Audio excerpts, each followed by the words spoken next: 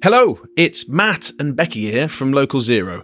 Just a quick note to say before the episode starts that from April 2024, Local Zero will be looking for some new funding to keep it going. We never imagined when we started 3 years ago that we'd rack up tens of thousands of listens across 130 countries and with a website hosting over 80 episodes. We've also met and worked with some incredible people, including Chris Stark, Hannah Ritchie, Jim Ski, Hugo Tacome, and so many more. And we've been able to showcase so many amazing local climate initiatives from all over the UK and far beyond. But sadly, keeping the pod going costs money. If you or your organisation would like to partner up with the pod as we move into an exciting new chapter, then do reach out to us. You can contact us via our email, localzeropod@gmail.com. That's localzeropod@gmail.com. Alternatively, you can contact us on X, formerly Twitter, @localzeropod, or on LinkedIn, direct to Matt Hannon or Rebecca Ford. Finally, to help us in our quest to secure funding, we want to hear positive stories from listeners about how the pod has influenced your life and your work. And we hope to do a very special episode on this too. So please help us continue the fight against climate change and bring local climate action to doorsteps across the world. Thanks for listening. Now back to the pod. The main message is that local authorities need the support of local government, whether it's funding support or in regulation or devolution support, in order to be the change makers that they need to be in their local areas.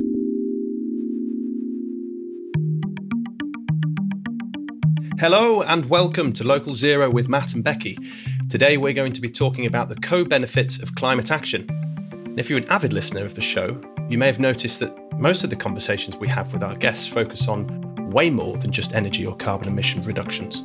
Whether it's community cohesion that results from low traffic neighbourhoods, health outcomes from working in community gardens or just getting out of your car and onto a bike, or some of the sustainable jobs and careers that could be created through new insulation and electrification programmes, there are just so many benefits that climate action can bring about. But unfortunately, today, most of these are not captured when policies are set or investments are planned. So today we'll be chatting with Dom Boyle from the Cities and Sustainability team at PwC.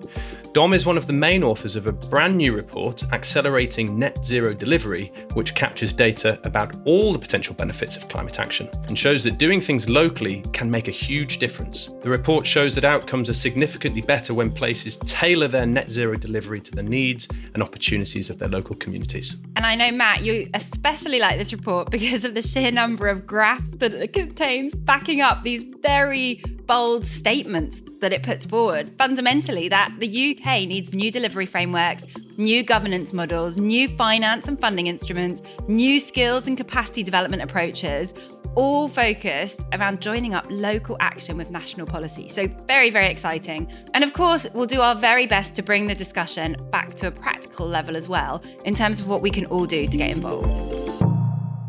And as always, you can reach out to us at our dedicated Twitter handle. If you haven't already, go find and follow us at LocalZeroPod to get involved with discussions over there. Also, email us at localzeropod@gmail.com if you want to share some longer thoughts. But before we get into this very exciting discussion today, I think we'd better reflect back on what's been happening over the past few weeks with the good, the bad, and the weird. Certainly. So, Matt, what have you got for us? Well, let's begin with the good news. We had a ban on bad news, I think, in the last episode. We did. So let's keep that flavour. Let's start with the good news. And I think last time I talked a bit about a company called Ripple Energy, which is taking a whole new way of distributing ownership of local wind farms to try and reduce your energy bills. Many of the listeners will have heard of Octopus Energy, one of the fastest growing energy suppliers. Becky, we've talked about Octopus in the past. Yeah, I'm with Octopus and taking advantage of some of their innovative tariffs, which is, really exciting stuff that they're doing. Absolutely. And there's another innovation from them coming. They're coming thick and fast at the moment, called their Octopus Fan Club. Now, the benefits of this is that you can essentially sign up to be supplied power by a local wind farm. I suspect they may broaden this out to other technologies in due course. So, hang on. I'm just getting that fan club, right? just imagining like groupies, but you mean fan as in like a windmill.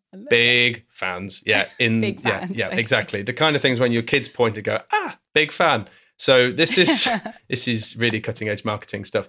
So 100% renewable electricity supplied from your local fan, your wind turbine. 20% off your unit rate. So the price you pay per unit of electricity, 20% off. And in the context of electricity bills having gone up. That's huge. Yep. So 20% off your turbine when it's spinning and you're using your electricity, and 50% off your unit rate, halving your unit rate when the wind picks up and the green electrons are really flowing, i.e. there's kind of a surplus. Wow. Now, before you all get too excited, and Becky, before you get excited, Too late. there are only 2 of these available at the moment. Oh, okay. One in East Yorkshire and one in South Wales. Okay, but they're expecting to roll this out. So you need to be living nearby and you also need a smart meter, but they are encouraging people to sign up their interest. And I'll just finish on this point.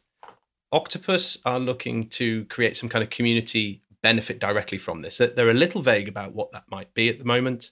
They include things like educating local school children, investing in local community funds. But I think the intention is there. And I mean, ultimately, this was good news in getting people maximizing their use of renewables, minimizing their use of gas, and just reducing bills all round. So very, very exciting model. I mean, I wish I lived there. I feel like I need to write to Octopus and get a wind farm. Come on. It's just another reason for me to move to East Yorkshire. Exactly. But I've actually got some good news as well. And I think it relates in that it's a different take on how we can, again, do things to try and reduce our dependence on gas and reduce our bills. But instead of switching to renewables, it's more focused on what we can do to shift our demand. And so there was a great news article in The Guardian, and at the end of it, it pulled together a whole load of recommendations about what people can actually do in their homes. And some of it's challenging, some of it's not accessible to everyone, like insulating your home and replacing gas boilers with heat pumps and so on. Of course, we've talked about that before. It's not always easy. It's costly, but also you might not have the autonomy, the agency to do it. You might not own the home, for instance. Exactly. But for those people that can, and this is right now kind of the emerging news in terms of Rishi Sunak's statement, which is coming out as we are talking. I realise, that will probably be what old we have news. A live news feed open at Local Zero HQ at the moment. But really good news in that people that are installing energy efficiency measures like solar panels, heat pumps, or insulation will pay no VAT. So, it's a good time to get in and do that. There are easier things that people can do that we can all do. And one, in fact, you pointed this out to me, Matt, is turn the thermostat down on your boiler. So not for your household heating, but your boiler. Now, I had no idea how to do that. And you linked me to a really great article that sort of walks that through. So perhaps we can put that in our show notes for people like me that want to do it and just don't really understand how to. But obviously other measures as well. So absolutely keep your thermostat below 19 degrees, keep your shower time to 4 minutes. Always a good tip. Play a song that is 4 minutes and make sure you're out by the end of the song. That's what I do. Yeah. Turning lights off. I think things that we know, but it's just kind of building in those habits around all of that. But it can make a big difference. Certainly can. And we're having to throw absolutely everything at this at the moment. So some really good examples there. And as you say, some interesting policies that are coming out as we speak. Probably at that point, time to turn to the bad news. And each week comes not just one, but several stories about how the energy crisis is affecting people. Mm-hmm. And I was taken with this, Becky. I mean, you and I are both parents. We've both got young kids. Thankfully, I think it's fair to say neither of us would categorize ourselves as fuel poor, but the thought of living in a home where I am actively having to make a decision about whether my kids are going to heat or eat, or whether I'm going to have to heat or eat, is terrifying. Yeah. So when I read in the news this week that the End Fuel Poverty Coalition estimated that 2.5 million households with children will be in fuel poverty once the new energy price cap comes into effect on the 1st of April. That's 2.5 million households. Now, that's roughly 2 in 5 households with children. That rises to more than half of households with children if we look at just single parent homes. So frightening. really frightening. It's really frightening, particularly when you look at the knock-on consequences. And you talk about heating or eating, but I mean, I have spent time in a home that I couldn't heat, and it was down to the poor building stock. And I actually developed asthma-like symptoms from just living in this home for a few years. And so for children that are growing up in those early developmental stages, the links to some of these kind of chronic diseases and chronic respiratory diseases at the same time that we're, battling through this terrible pandemic, it's really, really worrying stuff. And frankly, some of the policies that were announced by Chancellor Rishi Sunak just moments ago, and again, we've just had wind of these, so we haven't had time to fully digest. But on the face of it, they won't fundamentally change those numbers. We've seen an uplift in national insurance to roughly £12,500, which will mean that some of these parents, some of the even households without children, some of them won't be paying national insurance, which will help to some extent. We've also seen funding for councils double to tackle the most vulnerable homes, which I'm sure will make a crucial difference to some homes. But the other policies, Becky, the one that will be cheered by many folk with cars nationwide, cutting fuel duty by 5p, which will save roughly, the RAC think, about £3 per tank, is actually a highly regressive policy because it helps those who drive the most, who run around in the most fuel-consuming vehicles. But yes, more to do, I would say. A lot more to do, and perhaps some better targeting would have been nice to see in that. Well, we shall see how that develops. But I do have a weird one, if you fancy it. Oh, I always love a weird one, Matt. Come on. Okay. Well, there's a backstory to this one. I was in the Trossachs. So for those of you who don't know, the Trossachs is part of the Loch Lomond and Trossachs National Park, just north of Glasgow. And my mum and dad were there. They were on holiday. In fact, my kids had joined them for a couple of days. And we were off a little loch there. And my dad turns to me and says, I've just seen a beaver's lodge. I said, excuse me? So I completely didn't believe him. He's a very believable chap, very trustworthy, but didn't believe a word of it. So I forced him to go and take me to see it. So anyway, we go down and there are trees littered everywhere, cut. I don't know whether Becky ever watched, I think it's on one of the Disneys, which I have just on repeat in my household, Lady and the Tramp, where the beaver kind of cuts down this tree into like a twiglet and then it just falls. Trees everywhere like this. And it got me thinking, in terms of reintroduction, rewilding.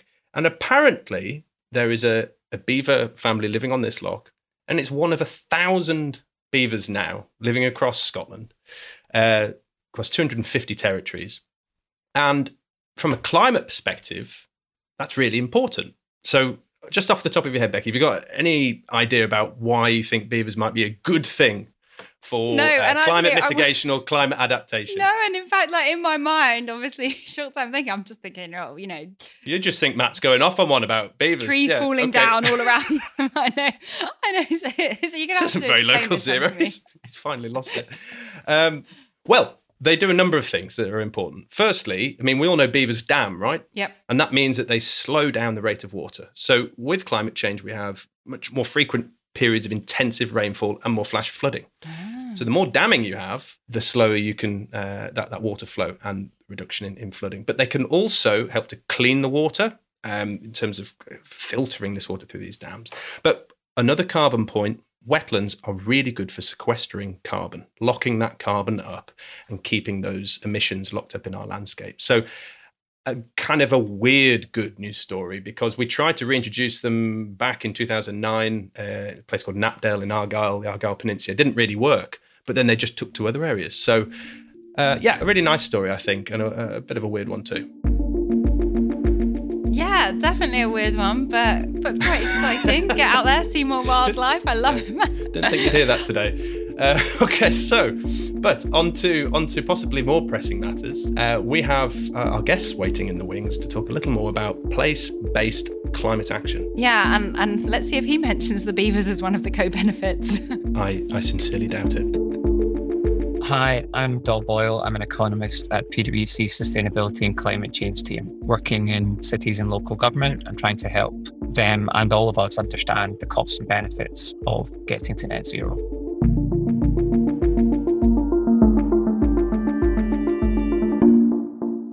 Well, thank you so much for joining us today, Dom. It's really, really great to have you on Local Zero, and also to talk a little bit about some of the phenomenal insights that came out of the report you released recently, Accelerating Net Zero Delivery. And I think for myself and Matt, one of the things that really excites us about that report is that you focus not just on carbon emission reductions or cost reductions, but you talk a lot about the co-benefits of climate action and why local is important in that.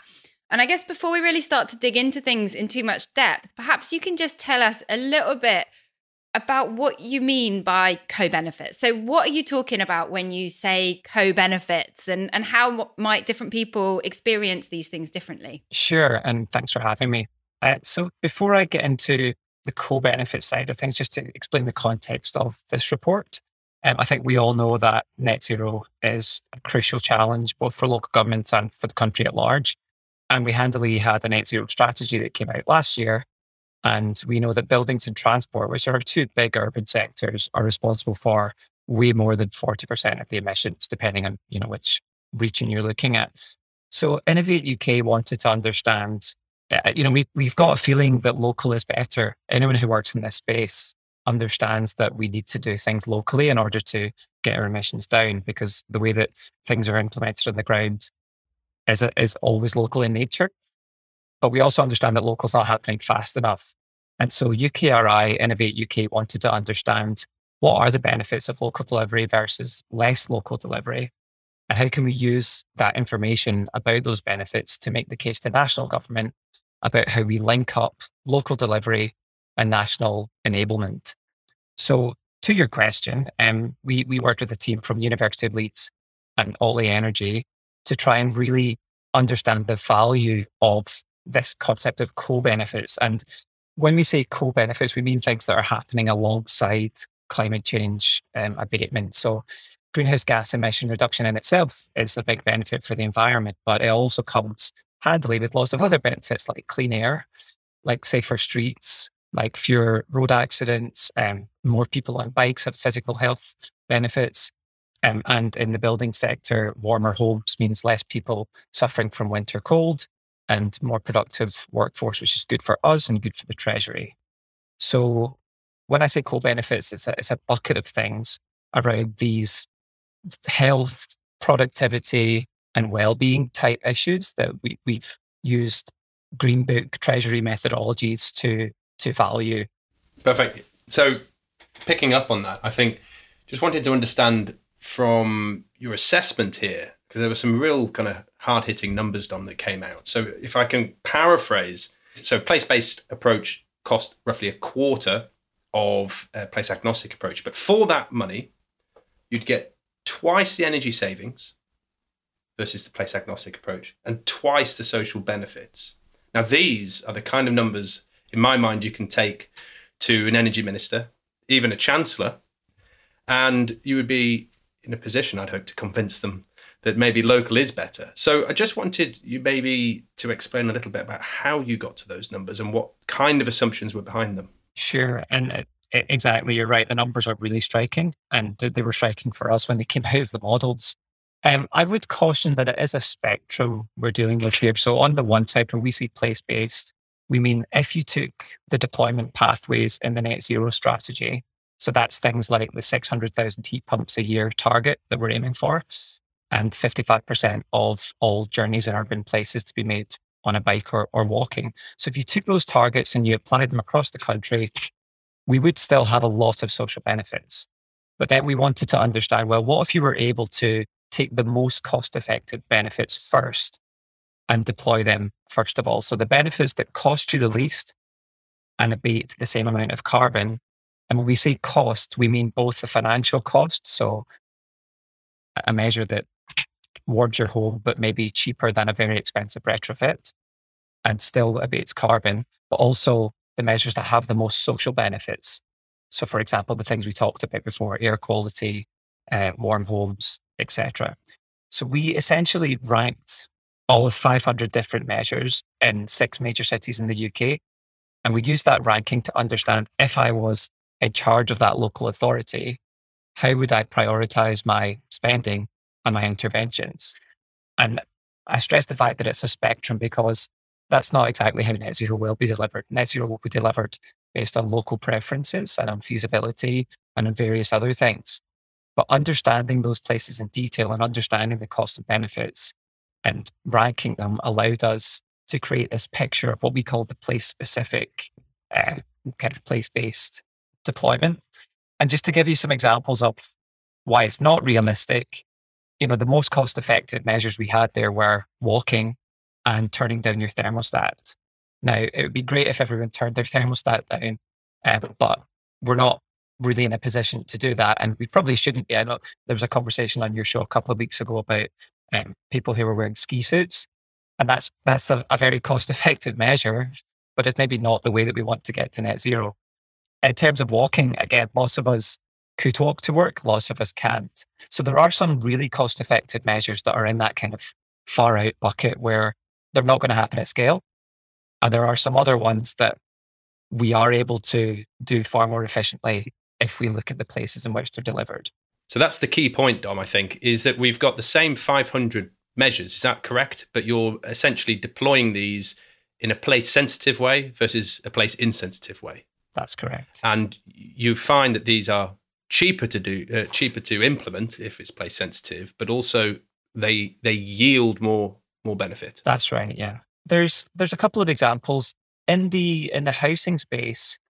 The benefits are not as different as in the transport space. So, for example, if you look at one deployment of a heat pump, largely that's a technology that works the same in most houses, and you'd be talking social benefits of about £5,000 across the population, whether that's in Swansea or Glasgow.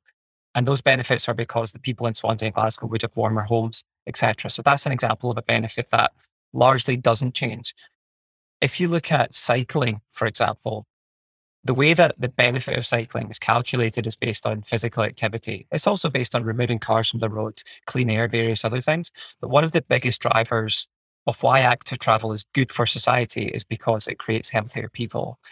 And unfortunately, Glasgow has a life expectancy significantly lower than other cities in the UK. And that includes post-industrial cities like Liverpool and Manchester.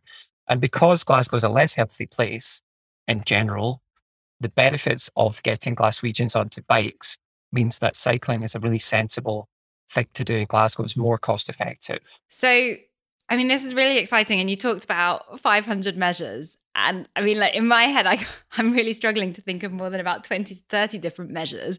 And then you're not just looking at how much does it cost to, say, buy a heat pump, or, well, I guess walking has very little cost associated with it.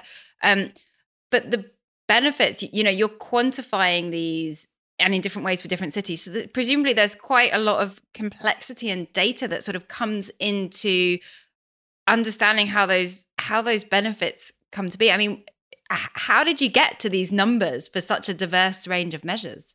On the social benefit side, that was a little bit newer, but the methodology that we're using has been around for a long time. So the Treasury releases something called the Green Book, which is a large technical guidance for doing project appraisal. And it means that when you go to Treasury to apply for funds, the Treasury will say, well, please tell me how that will benefit society.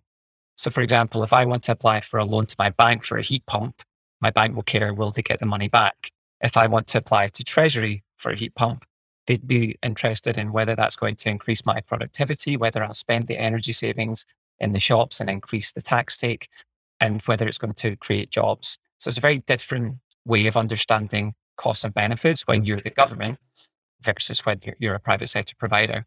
And the measures that we have valued in there, so things like congestion, clean air, physical activity, warm homes, there are methods in the Green Book that tell you how to value these different things. And we've used Treasury methods in almost every occasion. So Dom, I can see in my mind, I'm splitting this in two ways. It's the cost of doing things locally or not versus the benefit that you get for doing it locally or not. And I completely understand. I think your example there of deploying cycling infrastructure in Glasgow could yield greater health benefits versus, say, somewhere where there's a slightly healthier population. That makes sense. For each pound you spend in Glasgow, you're going to yield wider social benefit. But I wondered if you could just unpack and explain why the cost of doing things locally is lower versus a place agnostic approach. So that largely comes down to local autonomy. So if we look at the net zero strategy or various other pathways, such as the one that the Committee for Climate Change use, most of them assume a level of modelling that is uniform across the country. So for example, if a heat pump programme was to be rolled out and funded by BEIS locally, and you had one list of suppliers, then that would be the way that heat pumps are rolled out across the country. And so certain types of heat pumps, certain installers would be used uniformly. I think anyone who works in this space knows that that's not how this space works. You want to use the right type of, whether it's a heat pump or insulation or fabric, you want to use the right type of measure in the right place. And the difference in housing stock between somewhere like Cambridge and Peterborough versus Swansea versus Liverpool are very different. I think in Glasgow, 75% of people live in flats. And that means that Glasgow is really susceptible to measures such as district heating, which depend on density. It's a series of things, but the cost measures really depend on unique local circumstances. When you use local knowledge to make those deployment decisions, you end up with more cost-effective deployment. So I would personally agree with your logic, but I play devil's advocate for a moment. I can imagine counter argument to that would be actually, if you go bespoke and think local, you're not getting the scale that's required. You're not benefiting from the economies of scale. You're not linking into a wider kind of national supply chain. I mean, that's not my view, but I have heard that argument. And is that something that you had to tackle in the modelling, that kind of trade-off between it being bespoke versus scale? Yeah, I think we did tackle that in the modelling and we didn't. So there are certain industries where you really do need to go scale, or it's not going to work. So hydrogen is the obvious one. Either we take a decision as a country to do hydrogen, or we don't do hydrogen. You can't have hydrogen in Middlesbrough, but not have it anywhere else, because the supply chains required to produce that hydrogen and to get it to the places it needs to be are too great. Heat pumps are a different example, as are bikes, as are buses. Most of these things can be done locally. There will be economies of scale in the production of bikes and buses, but at the local level, we're talking about implementation. So in answer to your question, we didn't consider whether hydrogen would be done at scale, but it's a relevant factor. Okay, so there's an important differentiation here between the value of the kind of economies of scale in terms of purchasing and procuring things versus the actual implementation. So by all means, put in a big national order for 10 million heat pumps, but then the question is about how you implement those, and that should be local. Correct. So I have something that seems to crop up a lot when we're talking about the sorts of investment decisions that are covered in your report and the outcomes. And we're talking a lot about these co-benefits. Now, coming back to a couple of the examples we talked about, right? So getting out of your car and walking more, or getting a heat pump in your home, some of those co-benefits are going to be felt by the person that is engaging in that activity, right? So I'm at the moment, I'm walking 100 miles in March as part of a WWF sponsored initiative. And it's great. Like, I feel better for it. I get out. I personally reap some of that reward. Similarly, living in a warmer home, the reductions in asthma, the health benefits, I'm going to feel that. But those benefits can't be quantified and traded off against the investment that I'm having to make. So how are you dealing with this challenge of, who's paying and then who's able to leverage those benefits? Because the numbers you're talking about are huge, but as an individual, I'm not going to be experiencing that. So is there is that part and parcel of why we need to be doing this locally? Is it to enable local investment and local capture of those benefits? Yes, it's a really good point. So the differences between the benefits of different measures are stark. So if you were to get into an electric vehicle tomorrow, trade in your old car for an electric vehicle, and then run that for the next 30 years, the social benefits of that are somewhere maybe between £100 and £500, not huge. So you're getting reduced carbon, but you're not getting the other benefits of moving to active travel or public travel. Now, compare that to if you were to trade your car in for a bike, you're talking between £10,000 of social benefits that you create over that lifetime. Heat pumps and insulation are somewhere between £3,000 and £5,000 per installation in social benefits. Now, in answer to your question, as individuals, we don't tend to take into account social benefits because they're what economists call public goods. They affect everyone, but they can't be captured by anyone. So my partner gets annoyed at me going on about this sort of stuff, but we bought a chiminea for our back garden recently, and we bought these logs to burn in it, and soon realized that it would annoy all the neighbors. But I decided to calculate the social damage that I was doing if I did burn those logs, not to my neighbours, but to society as a whole, or to Southeast London. And for an £8 bag of logs, I was creating £20 worth of damage. So that damage is to the NHS, to the productivity of Southeast Londoners. Now, I do have the choice of every time I use the chimney of donating £20 to the NHS. But really, this is the role of government. Government exists to regulate us to not do things that have social damages and to do things that have social benefits. Your point about the bike there, I mean, I love the example of the chimney, but the point about the bike and the social benefits versus those of the EV. And I think there's a messaging here from your report that it's very important at this moment in time. We're seeing net zero slip into culture wars. It's definitely being picked up by certain political parties as the next focus for an emphasis on personal choice, removal and reduction of regulations, maximizing freedoms. And I mean, I won't go into the detail, but I've had incidents on the bike this week, and the aggression towards say, cyclists. And actually, what you've just said there should be screamed from the rooftops, that we're actually saving the drivers around us money. And I think once the debate falls into that category, it's a very different discussion that we can be having. Absolutely right. But once again, how are we going to get to net zero? Is it by bringing people along with us? Is it by changing behaviors, by doing behavioral economics and nudge and these things? Or is it by regulation? You're absolutely right in saying that getting from a car onto a bike is one of the most socially beneficial things that we can do. But it's also, annoyingly, one of the hardest things to persuade people to do. Yeah. London is a city that's made for bikes. There are some other cities in the UK that it's easy to cycle in. There are many in which it's not. And so the obvious answer is that government should spend on the infrastructure required to make it easier to cycle. That's a really important point, and links, Becky, to our previous episode a couple of weeks back on low carbon infrastructure and the kind of definition of what that is. It's infrastructure that facilitates low carbon behavior. So what you're saying, in terms of, maybe if we go back to the example of fuel and burning fuel, some people won't have the choice there to not, maybe if we put chimeneas to one side, as that's or maybe more of a kind of social luxurious thing. But in terms of solid fuels burning in the home, they're having to do that. But that comes at a high social cost. Why are they having to do it? Because the heat pump hasn't been installed yet. The report here makes a number of key recommendations. And I guess looking at them here, most of them are facing squarely at what government should be doing, right?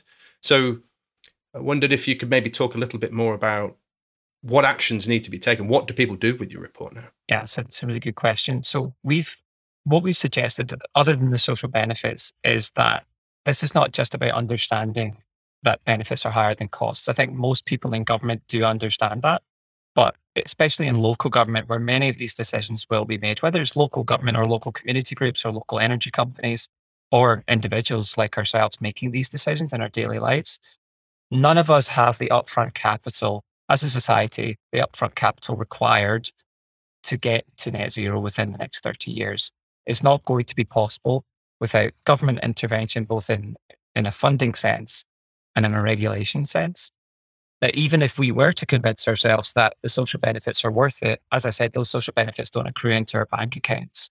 So we're not going to make those decisions independently. So I think the answer here is what we've suggested in our report is that we need some form of delivery framework that acts as a glue between local government and national government. And there are various versions of that delivery framework around. We've got the net zero hubs. We've got the UK Infrastructure Bank offering technical assistance to local government, or it will be in the next few years. We've set out one example. In fact, we've set out 3 different options of examples for what that could look like. But the main areas where we need to have better coordination around system governance, portfolio management, capacity and skills, and funding and financing. Now, those 4 categories won't be strangers to anyone who works in this space.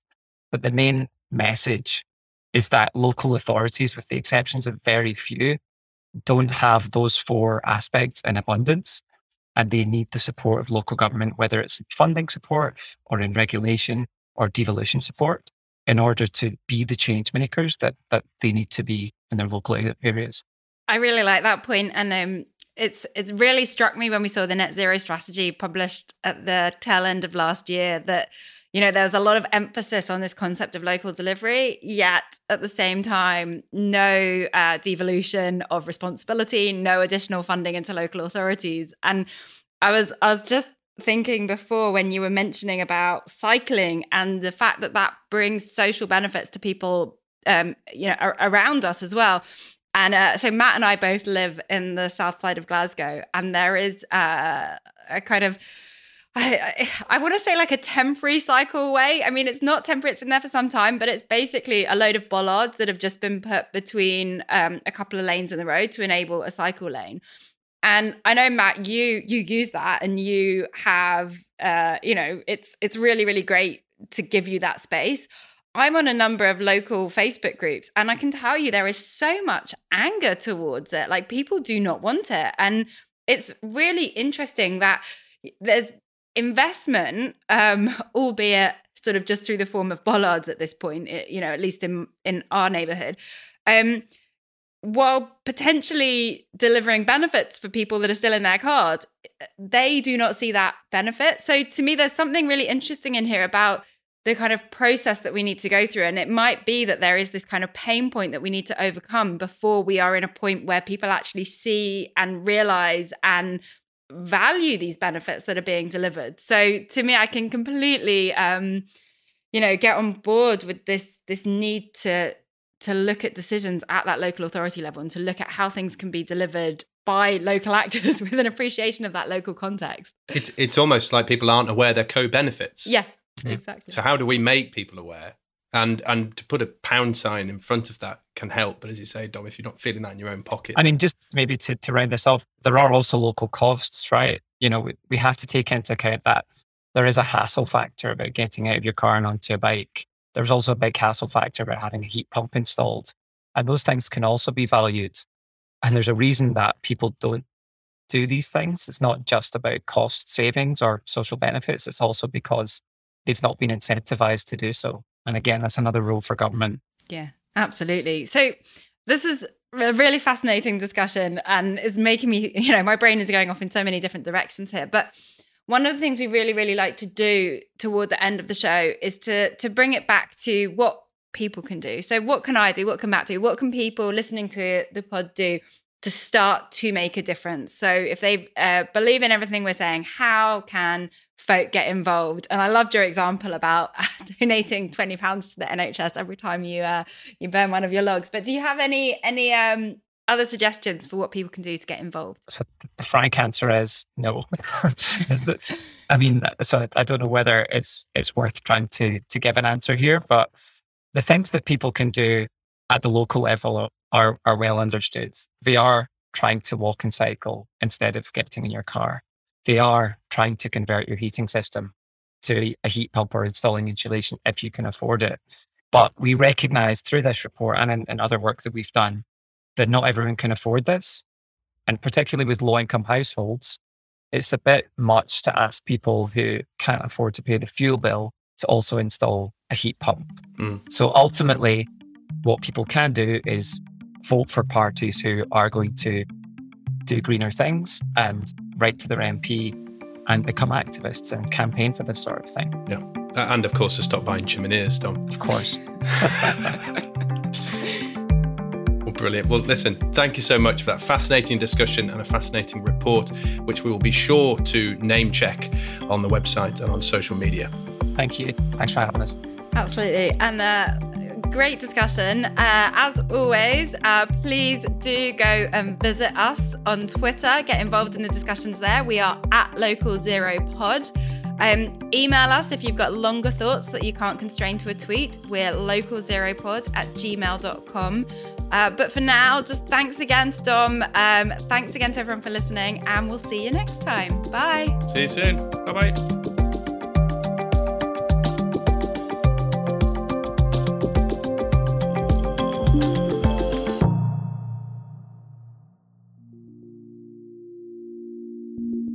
Yeah, and Karis, just to keep us right, we've got, I guess, about 25 minutes for the chat, give or take. Yeah. Start making Thunderbirds motions if we're running over. Sorry, Dom, make all these cultural references to Karis, and she just goes, I don't know what Thunderbirds is. I do. Do you actually know Karis? He's not sure. Yeah, there we go. Brilliant. Okay, at least that one landed. Spaceships. Yeah. The one about the Ferrero Rocher and Ambassador You Spoiled did not land. No. Okay, that's fine. You're missing out, Karis, that's all I'll say. 90s was a simpler time. It really was. Okay.